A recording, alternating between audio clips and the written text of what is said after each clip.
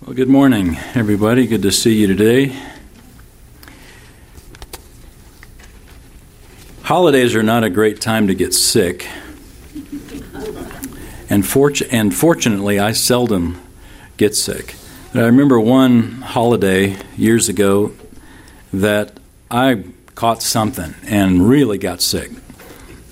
And it's funny, when I get sick, I usually make up for lost time. So there's sort of a balance in the universe. But boy, I was really sick. And when you are sick, as you might think about it, if you think in hindsight, having been sick, we all have, and you're forced to stop, it kind of throws a wrench, a much-needed wrench, in the works of our productivity. Because a lot of you, like me, are people that love to check boxes. Isn't it fun to check boxes? You feel like you're making progress. You don't get to check a lot of boxes when you're sick. But what you do get to do is think. You are given the blessing of time to just reflect a little bit. And in a sense, if you think about it, the holidays give us that, it forces us to downshift. Nobody answers your emails. The stores are closed, at least most of them are. And you have even a culture, in a sense, that forces you to slow down.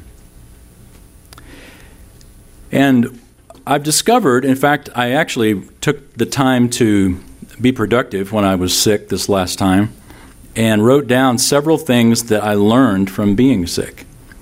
So let me share just a few of them with you. First of all, we realize how weak we really are. You know, you can exercise regularly, you can eat right, you can try to get enough rest, and shake the hand, the unwashed hand of one infected individual, and whammo, a virus slips in and takes down your whole body for days. We are fearfully and wonderfully made, but we are also amazingly vulnerable to weakness. The second thing I learned is that we realize that the world still turns without us. This is the one I hate. Because I got sick during a time when I was supposed to do an interview with Chuck for Insight for Living. And you know what? They did it without me. And it went just fine. And I realized that I am not God's gift to my job. My job is God's gift to me.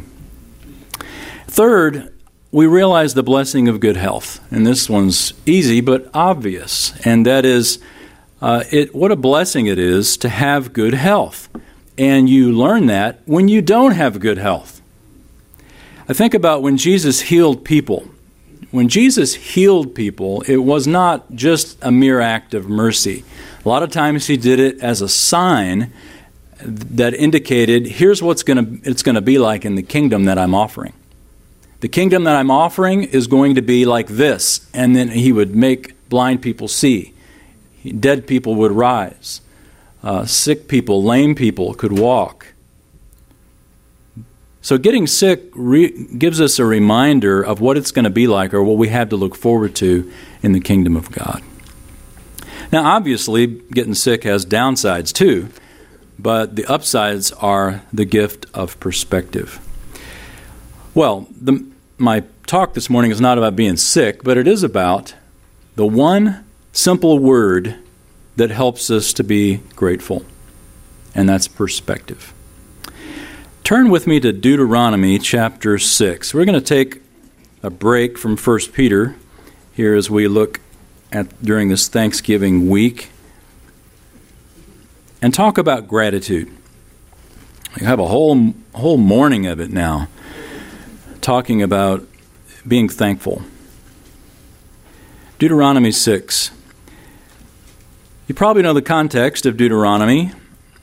At the end of Israel's 40 years in the wilderness, God had taken them the long way around the barn, as it were. Instead of going up into the promised land from the south, He took them all the way down to the Gulf of Aqaba, down to Eilat, and crossed over into what is now modern Jordan, and then took them all the way up on the east side of the Jordan River to where now they are across from Jericho. And they are across from Jericho in an area, in a big flat area called the Plains of Moab. If you've ever been to Israel, or maybe if you just are familiar with the map of Israel, you've got the Dead Sea, and the Jordan River flows into the Dead Sea. And on the east side of the Jordan River, right above the Dead Sea, is a large flat area. And Jericho consumes most of it today. But not that side of the Jordan River, but the large flat area on the west side of the Jordan River is Jericho. And on the east side of the Jordan River is a large area that was called the Plains of Moab, where the Hebrews camped. And while they camped there, Moses wrote and delivered the book of Deuteronomy. It was a great giving of the law for the second time. And at the end of Deuteronomy, we know that Moses ascended a mount that was right there above the Plains of Moab called Mount Nebo. And Moses got his first and last and only look at the Promised Land just before he died. But before he died, Moses delivered this great sermon, as it were, the whole book of Deuteronomy. And we're just going to look at a portion of it here in Deuteronomy 6 that gives us a good principle of application of perspective. Deuteronomy 6, let's look at verse 10. Start at verse 10.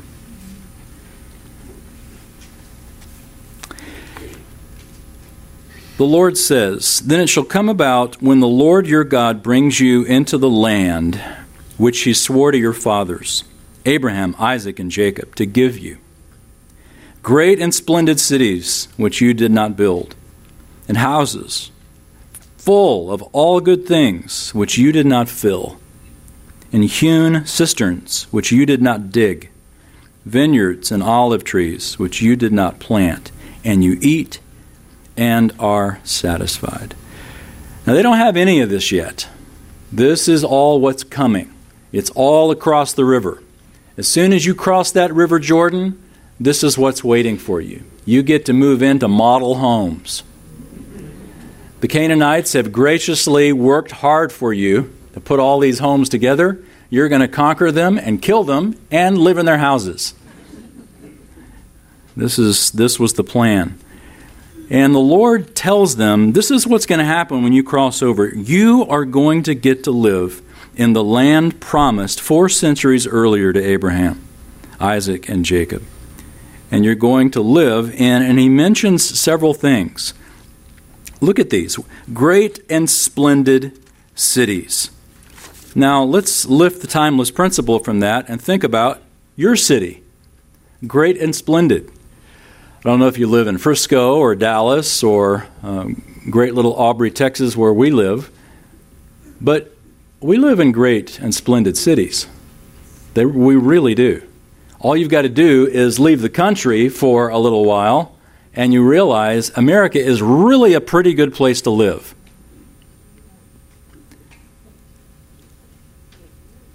Hewn cisterns. This is another one. When's the last time you turned on your faucet and nothing came out? Pretty rare, isn't it? We turn our faucets on and it's clean water. Any temperature you want. And it's right there in our homes. No longer got to walk out to the outhouse. You just walk into the other room. What a blessing. Hewn cisterns. This is what they were moving into. Also, vineyards and olive trees. This is basically our grocery stores. Now think about all the things in the grocery store when we go in there and we buy them. None of these things, it was true for the Hebrews and it's true for us, that none of these things they obtained by themselves. The Lord's point here is it's all given to you, because he repeats, which you did not. You notice that repetition? Where he says, houses full of good things, which you did not fill, and hewn cisterns, which you did not dig, vineyards and olive trees, which you did not plant, and yet you get to eat and are satisfied. It's similar with us. When we walk into Kroger or whatever your grocery store is, there's nothing in there we grew. I mean, we just walk in and it's right there, ready to go. What a blessing. Huge blessing. Moses is giving them a great perspective on what's coming. It's easy to forget that. And that's why he tells them in verse 12, the warning of a nation's prosperity's greatest temptation. Verse 12, then watch yourself, that you do not forget the Lord, who brought you from the land of Egypt, out of the house of slavery. Boy, what a great perspective. First of all, he says you're about to go into a place where all this is just going to be handed to you. And once you do, then, he says, verse 12, then, once you're there, now here's what you do. Watch yourself. Yourself. Because the temptation is going to be to forget the Lord. The Lord's the one that gave it. He's the reason we have all that we have. All the physical things, not to mention the spiritual blessings that we haven't even mentioned. Don't forget the Lord who brought you from the land of Egypt, out of the house of slavery. There's probably not a one of us here who have been brought out of a house of slavery in the sense of like the Egyptians did to the Hebrews. But we can immediately transfer this to the principle, like Paul does in Romans 6, of slavery to sin. The Lord's brought us out of that. He really has. And we were as helpless in that state as the Hebrews were in Egypt. If the Lord had not intervened in a miraculous way and provided the Passover lamb, we too would still be slaves to sin. You see, Moses warned his people that the greatest danger from God's blessings is to forget God. There's a danger in blessings. Blessings are great, but they come with a danger. And that is, you start to take it for granted. It's an entitlement. And it's not. It's a blessing. And the temptation is to forget the Lord. Sometimes our blessings can get piled so high that it's tough to see around them. It's tough to see the past. Blessings are ours in abundance, and it tempts us to forget God. The very fact that Moses wrote Deuteronomy, remember Deuteronomy, the word Deuteronomy, the title, the duo part at the beginning we know means two or second, and nomos means law. It's the second law. It's the giving of the law for the second time.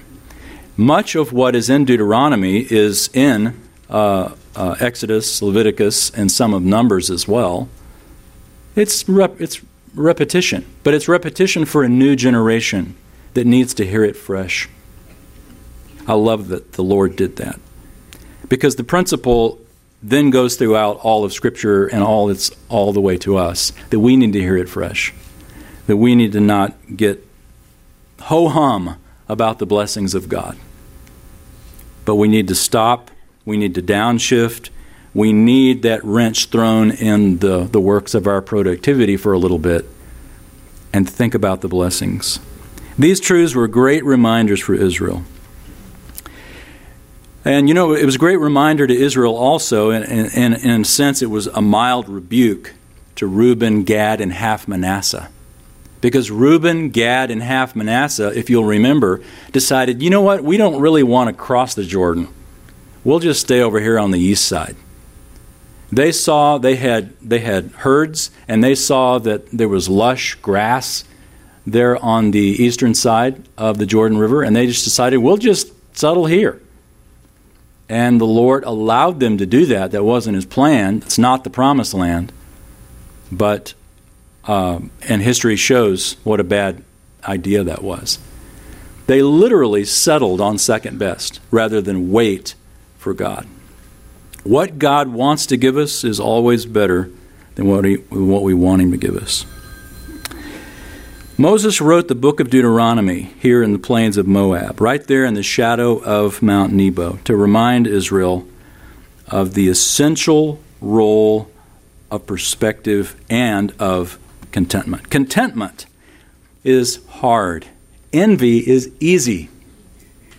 Have you ever noticed how easy it is to envy and how hard it is to be content? For some reason, we really tend to envy others, big time. Whether it's their cars, their careers, their spouses, their houses, or even their hair. Envy. It wraps its tentacles around our heart, doesn't it? Well, not your hair, sir, but...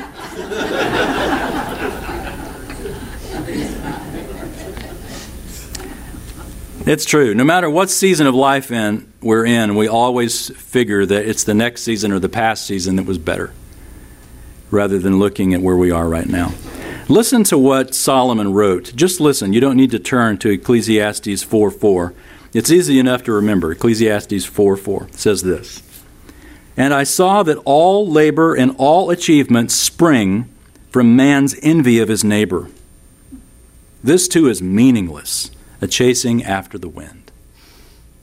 Boy, what great insight. All labor and all achievement spring from man's envy of his neighbor. Envy as opposed to contentment. What's funny is if envy is our problem, getting what we've envied doesn't satisfy us. Have you ever noticed? It's like eating a bag of potato chips. You eat one, and you've got to eat the next one. I mean, if you ate a half, if it was low-fat chips, you'd eat the whole bag. You can't just drink one Coke, can you? You drink Coke, it makes you even thirstier. It's a vicious cycle. I like to think about Adam in the garden, Adam and Eve. If you think about what the Lord told Adam in the garden, it was amazingly gracious. You may eat from any tree, in fact, every tree of the garden, except one. Wow, what a blessing. That's a lot of trees. But where did Satan focus? On that one. God's holding out on you. No, he's not. He's giving you every other tree except this one. But Satan turns that upside down and says, it's that one you've got to have. Contentment and reflection and perspective really help us in this. Because if we think about Adam in the garden and just take perspective, God had been amazingly gracious to Adam. Every other tree on the planet is yours except this one. That was gracious. That was generous. Now, turn, if you would, from Deuteronomy 6 to Luke chapter 17. And let's look at a great application of this same principle. Luke 17. I remember reading many years ago a report that thousands of letters came to Santa Claus at a local post office in the months before Christmas. But in the weeks that followed Christmas, Santa only got one card from a kid who said thanks. Thousands asking for stuff and one card saying thank you. Well, Santa wasn't the only one that got stiffed. Jesus did too. Look at Luke 17 down at verse 11. Luke 17:11. Says this, while he was on his way to Jerusalem, he was passing between Samaria and Galilee. As he entered a village, 10 leprous men who stood at a distance met him. And they raised their voices, saying, Jesus, Master, have mercy on us. When he saw them, he said to them, go and show yourselves to the priests. And as they were going, they were cleansed. Think about this for a moment. Jesus is on his way to Jerusalem. He's passing between, so he's basically on the border. It's probably the Herod Valley there in Jerusalem, in northern Israel.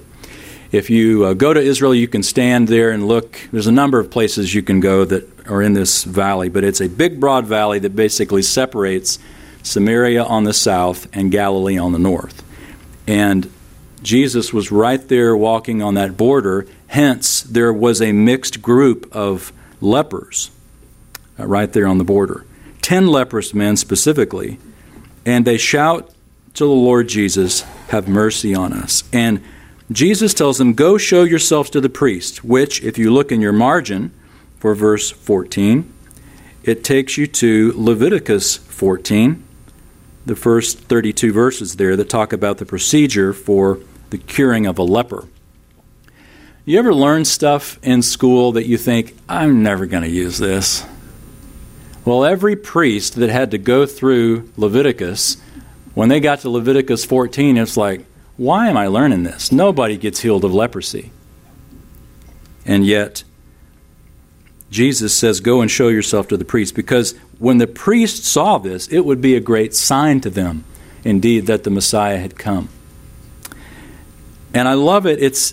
He tells them to go and show themselves to the priest before they're even healed. So this required faith. And it says, as they were going, they were healed.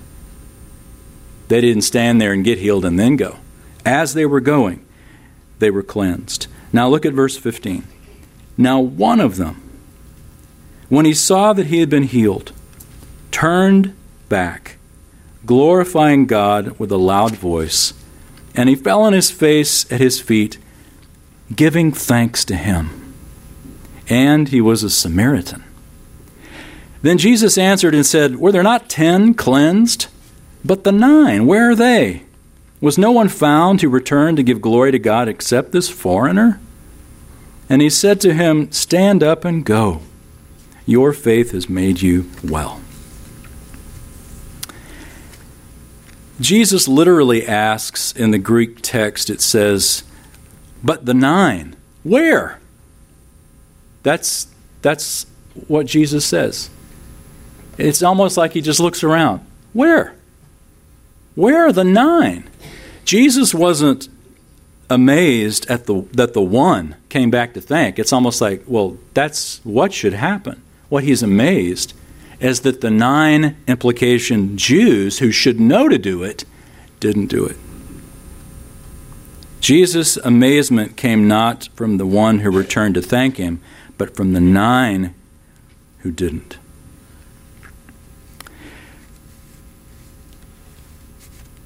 The Mayflower journey was nothing, the difficulty of it, compared to the arduous first year of the Pilgrims. After they landed at Plymouth Rock, their rations fell to 5 kernels of corn per day. I drop that much popcorn in the couch when I'm watching a movie. 5 kernels of corn per day. That's what you get to eat. And they prayed to survive, and obviously it was a brutal struggle. The first winter, half of them died. And after their terrible loss, they had such an incredible harvest, thanks to the Indians, in 1621, that they chose to offer a week-long celebration of thanks to the Lord.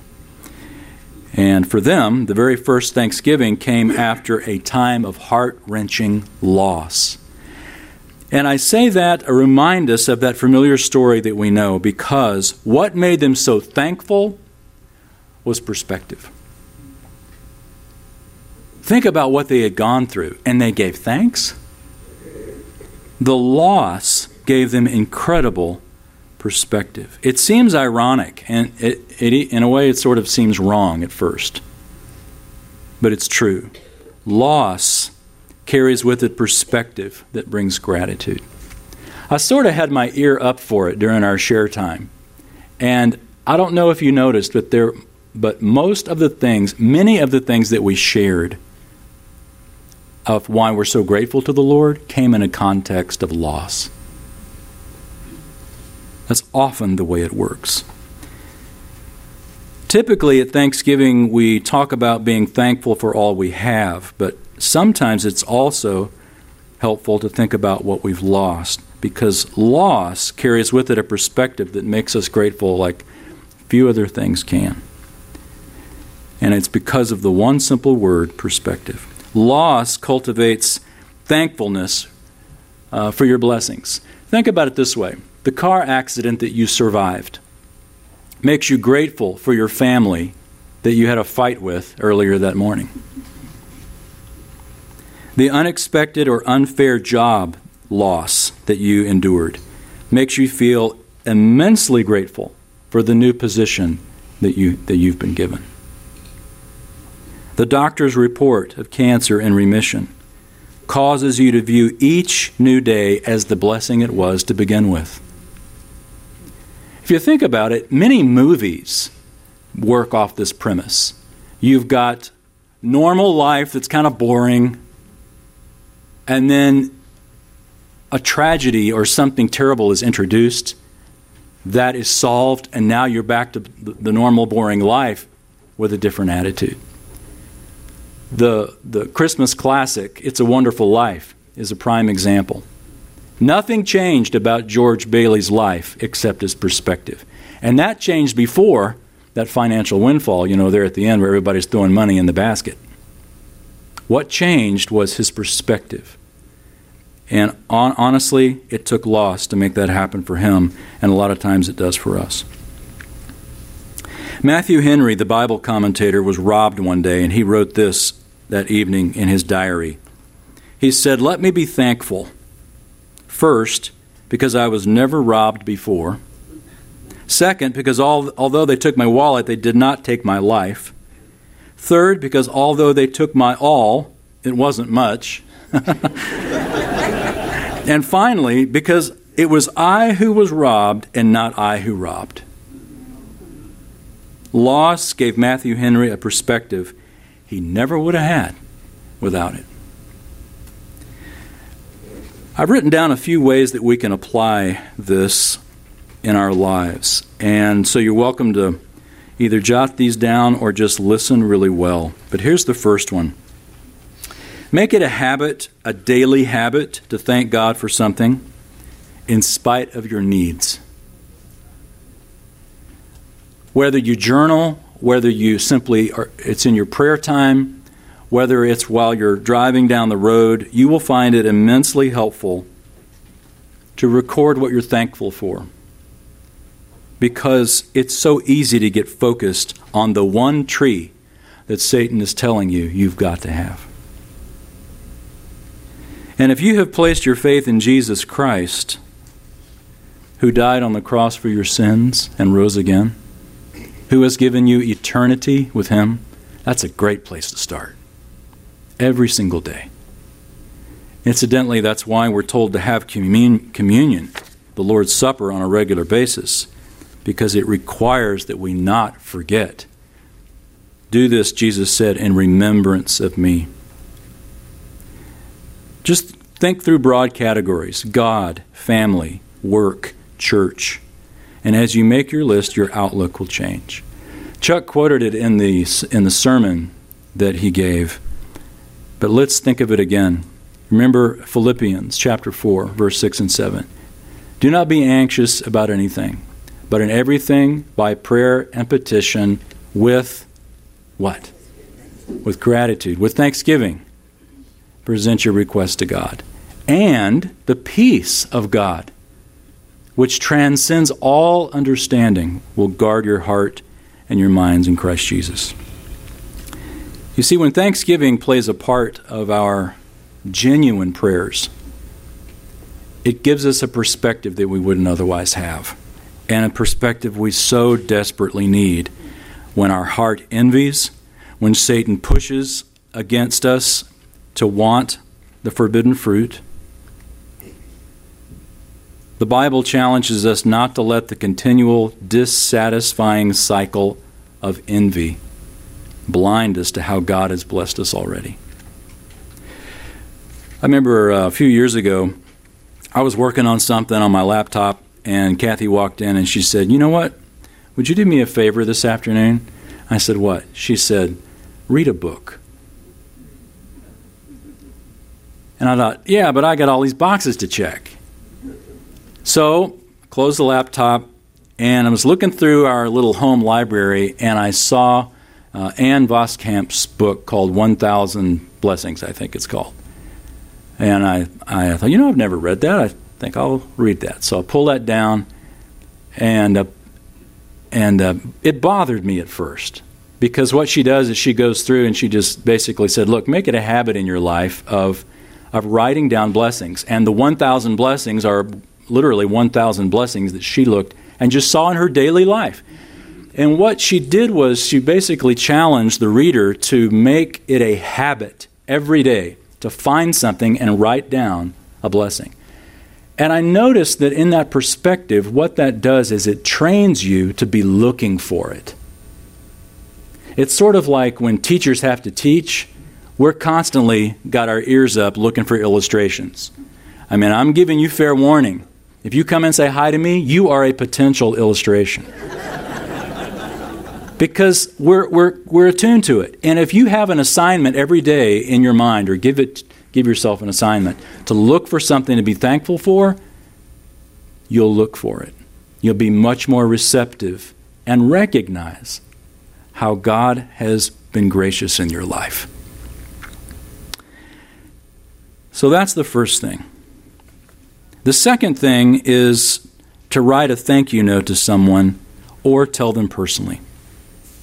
Think about somebody who has inspired you or encouraged you. Maybe somebody who has helped you, like a family member or a pastor or a friend who prayed for you when you had a special need in your life. Or even the guy that brings you your UPS packages. Doesn't have to be somebody that you're going to reap a benefit from. In fact, even better, let it be somebody that would never expect it.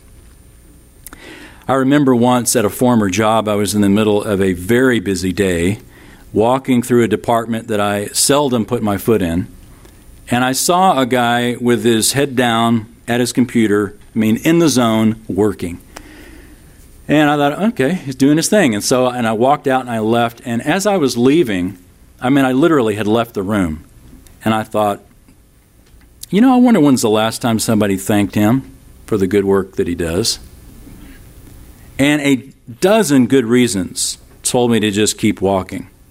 I literally walked out of the room. But then I heard another voice. It was kind of a mix between the Lord and my wife.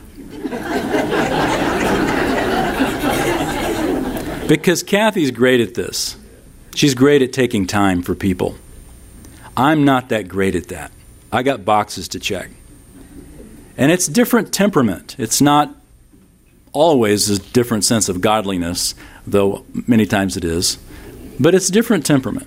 And I need pokes in the ribs to take time for people. And this time I got a poke in the rib. And there was this voice that just said, go say something. And I thought, you know what? How much time could it take? I bet it takes 2 minutes.